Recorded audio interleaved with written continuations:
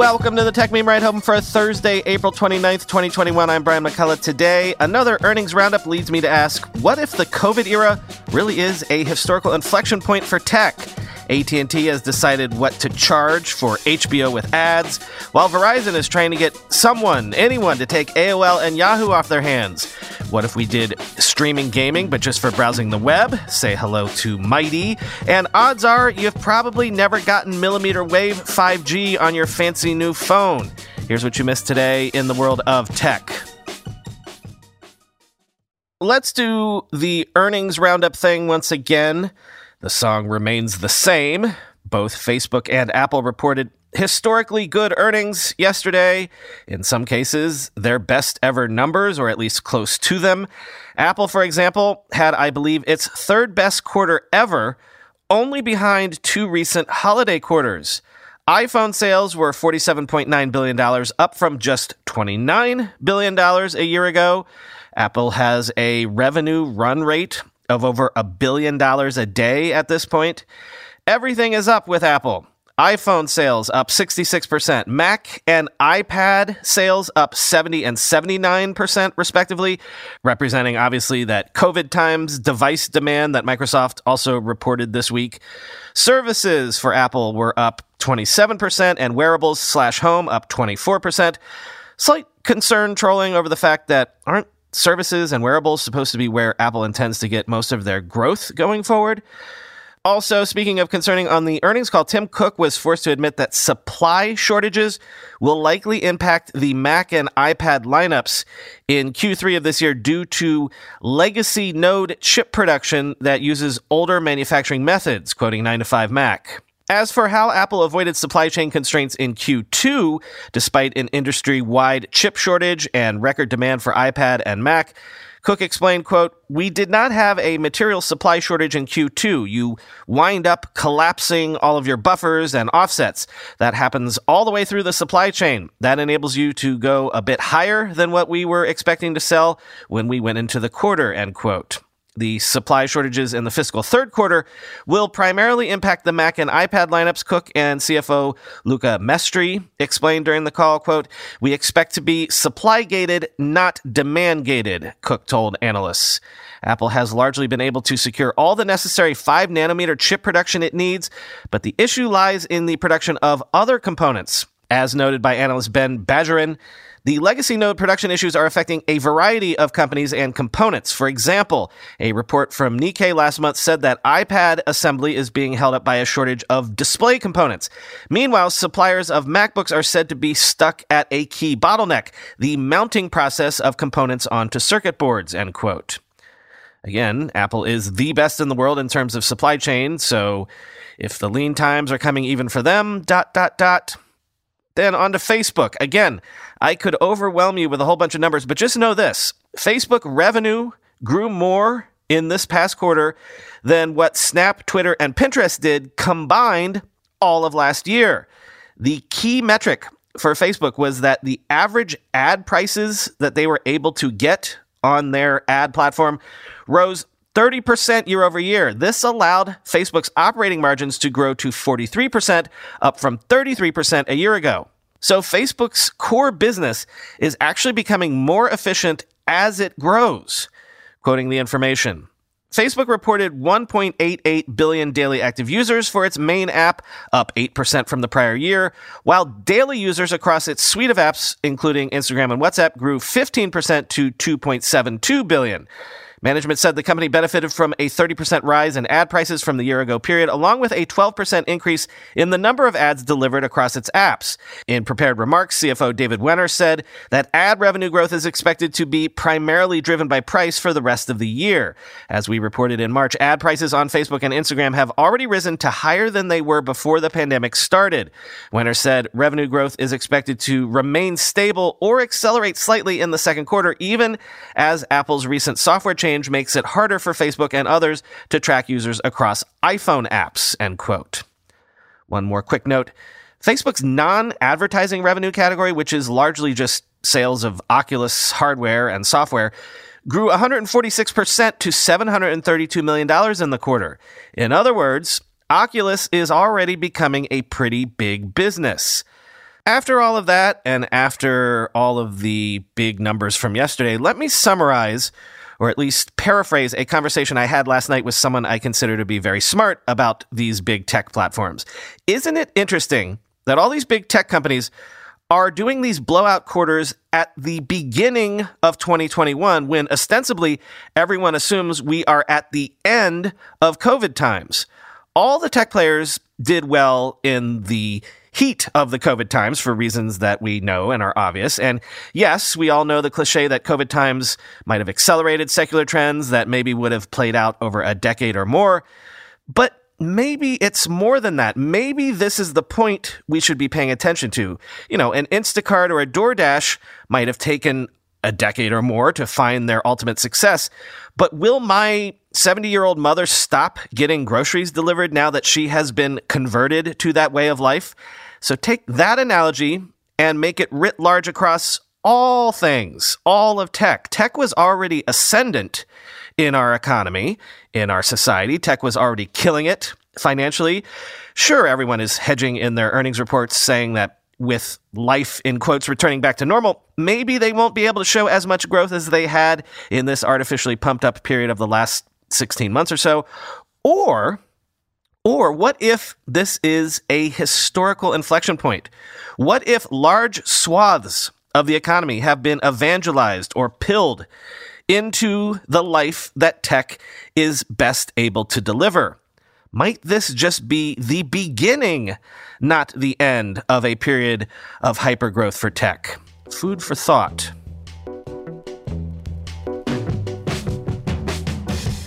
Warner Media has announced it will charge $9.99 a month for its ad-supported tier of HBO Max, which is slated to debut in June. Quoting CNBC, the ad-free version of HBO Max, which debuted nearly a year ago, costs $14.99 per month. That's the same price HBO charges pay TV subscribers who add the premium channel to their bundle.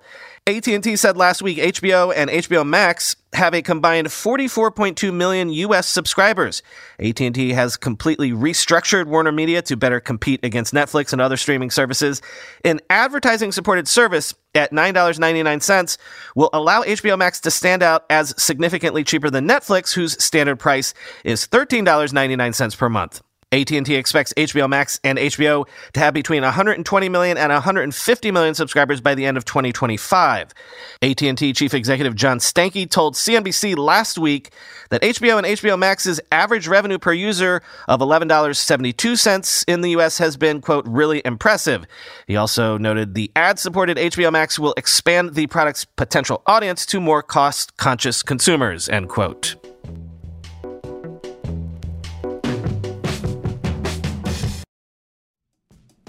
Whenever I need to do financial research for this show, for instance during tech earnings season when I have to analyze how various companies' stocks have been performing, I only ever turn to our sponsor today, Yahoo Finance. For more than 25 years, Yahoo Finance has been the brand behind every great investor. Whether you're a seasoned investor or are looking for that extra guidance, Yahoo Finance gives you all the tools and data you need in one place.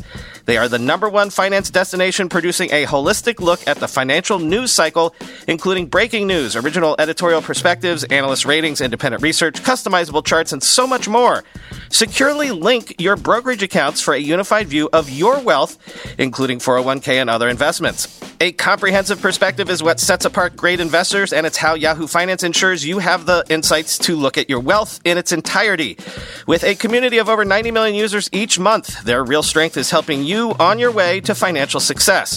For comprehensive financial news and analysis, visit the brand behind every great investor, yahoofinance.com, the #1 financial destination, yahoofinance.com. That's yahoofinance.com. I'm going to a big AI startup demo day here in the city tomorrow, and I will 100% be decked out in Mack Weldon clothing. Why? Well, Mack Weldon makes timeless apparel with modern performance fabrics for guys who want to look and feel sharp without sacrificing comfort. Mack Weldon clothes are designed to fit your style and the demands of modern life. They look like regular clothes, but feel like the latest in modern comfort. They're the go-to choice for guys who want to look great without even trying. Breathable underwear that keeps you cool, dry, and comfy all day. That's their AirKnit underwear. Crazy, comfortable, but elevated sweatpants, the Ace collection. An upgraded classic polo with antimicrobial silver threads, the Silver Peak polo. That's my personal fave.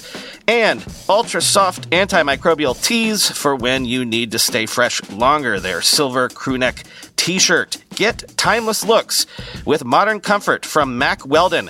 Go to MackWeldon.com and get 20% off your first order with promo code RIDE. That's MackWeldon.com, promo code RIDE.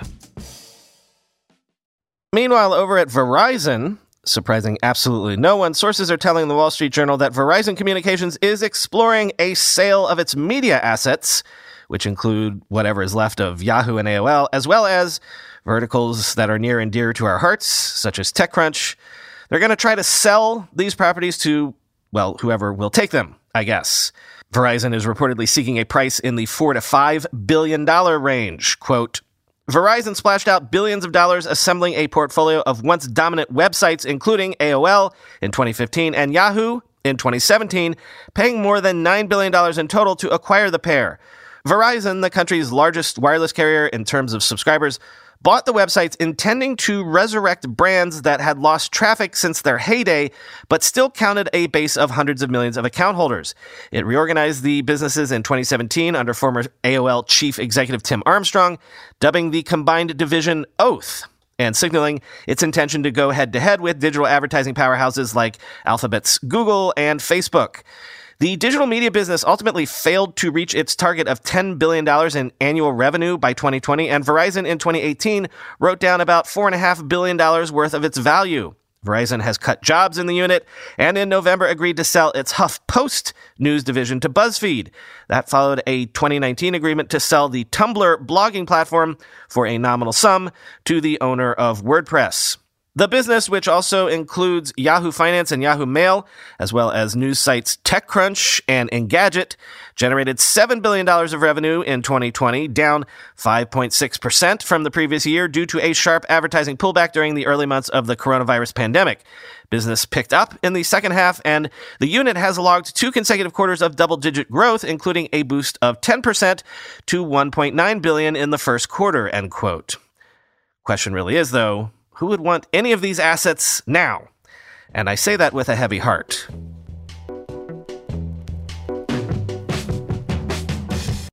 Amazon says it will invest more than $1 billion to increase wages for more than 500,000 of its warehouse workers, raises in a range of an additional 50 cents to $3 an hour, rolling out from mid-May to early June, quoting GeekWire. Amazon currently offers workers in those positions a starting wage of at least $15 an hour, which it set in 2018 after facing pressure to boost compensation in its fulfillment centers and other facilities. The Seattle-based tech giant has been lobbying for other U.S. companies and the federal government to match that wage. The current minimum wage in the U.S. is $7.25 an hour. Amazon now employs 1.3 million people worldwide and is the second largest employer in the U.S. behind Walmart. The company says it directly created 950,000 full and part-time jobs in the U.S. as of Q4 2020. In Washington state, Amazon employs 80,000 people. The company brought on 500,000 workers in 2020 to help meet increasing demand for its online shopping and cloud computing services fueled by the pandemic. Amazon is currently hiring for tens of thousands of jobs across its operations network in the U.S., end quote.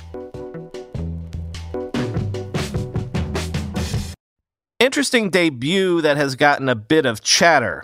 A startup named Mighty has debuted a premium Chromium-based macOS web browser that entirely streams from the cloud. Thus, basically, you could load hundreds of tabs and keep them open, and your Mac would be just fine because it's not happening locally.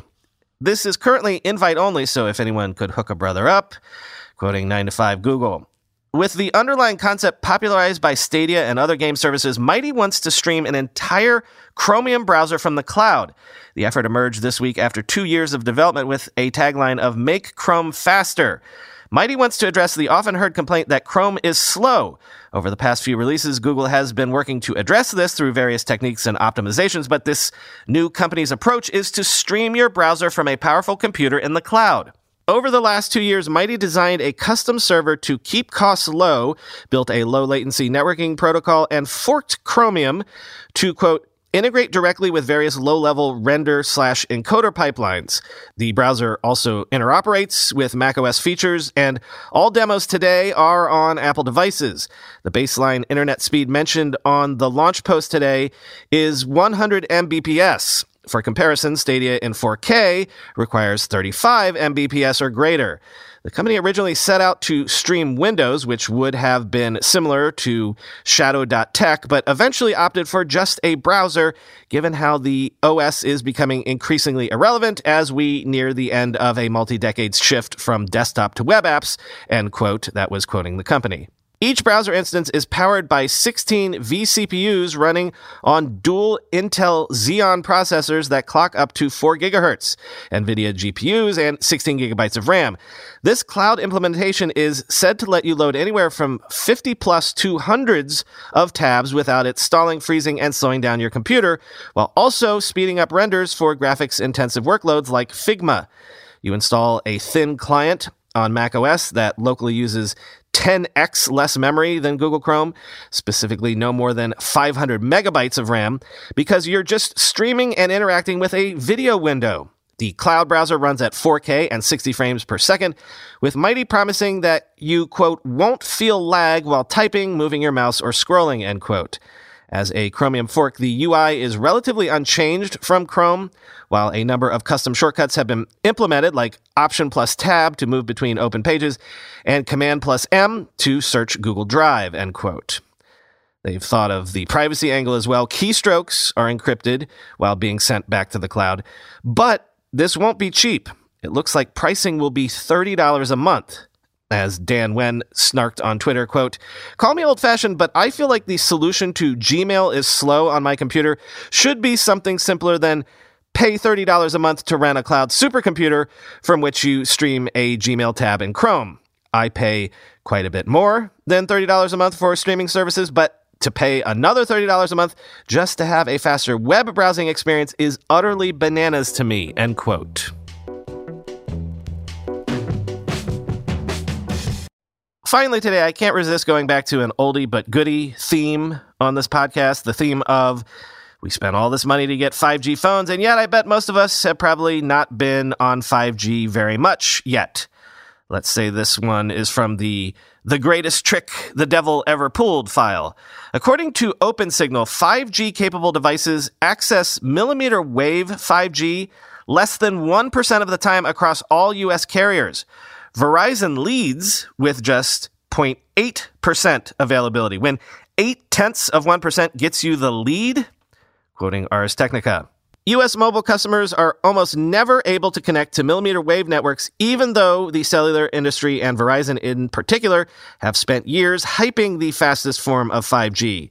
AT&T and T-Mobile customers with devices capable of using millimeter wave networks were only connected to mmWave 5G 0.5% of the time during the 90-day period between January 16th and April 15th, 2021, according to an OpenSignal report released today.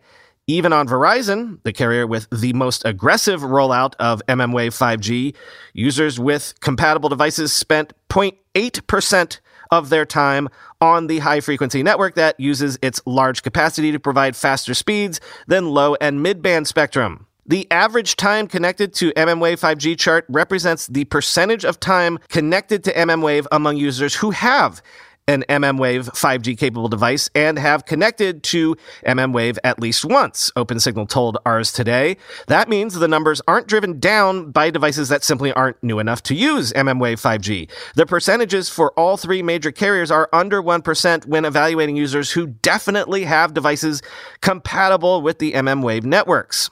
Another report released by OpenSignal today said that when counting 5G on all spectrum bands, not just mmWave, 5G was available 33.1% of the time on T-Mobile, 20.5% of the time on AT&T, and 11.2% of the time on Verizon. OpenSignal speed test apps collect billions of individual measurements every day from over 100 million devices worldwide, producing, quote, the vast majority of our data via automated tests that run in the background, the testing firm says. Verizon's lead in mmWave 5G is not surprising because Verizon's 5G deployment strategy has placed a strong emphasis on mmWave, while T-Mobile has focused on its 600 megahertz and its 2.5 gigahertz spectrum assets for 5G services, and AT&T has mainly used low band for 5G so far, OpenSignal said, end quote.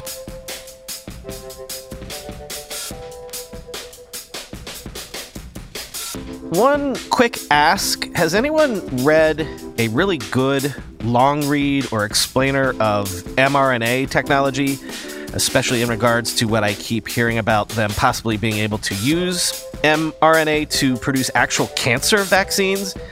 If you've got like the best New Yorker-style long read, please send it my way. I just want the best general explainer of the whole thing, the whole technology, how it was developed, how it works, what the possibilities for the future are.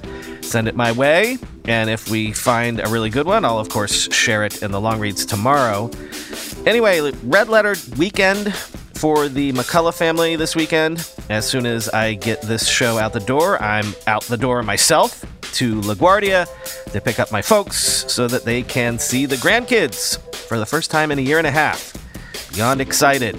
Get those jabs, everybody. Talk to you tomorrow. Why?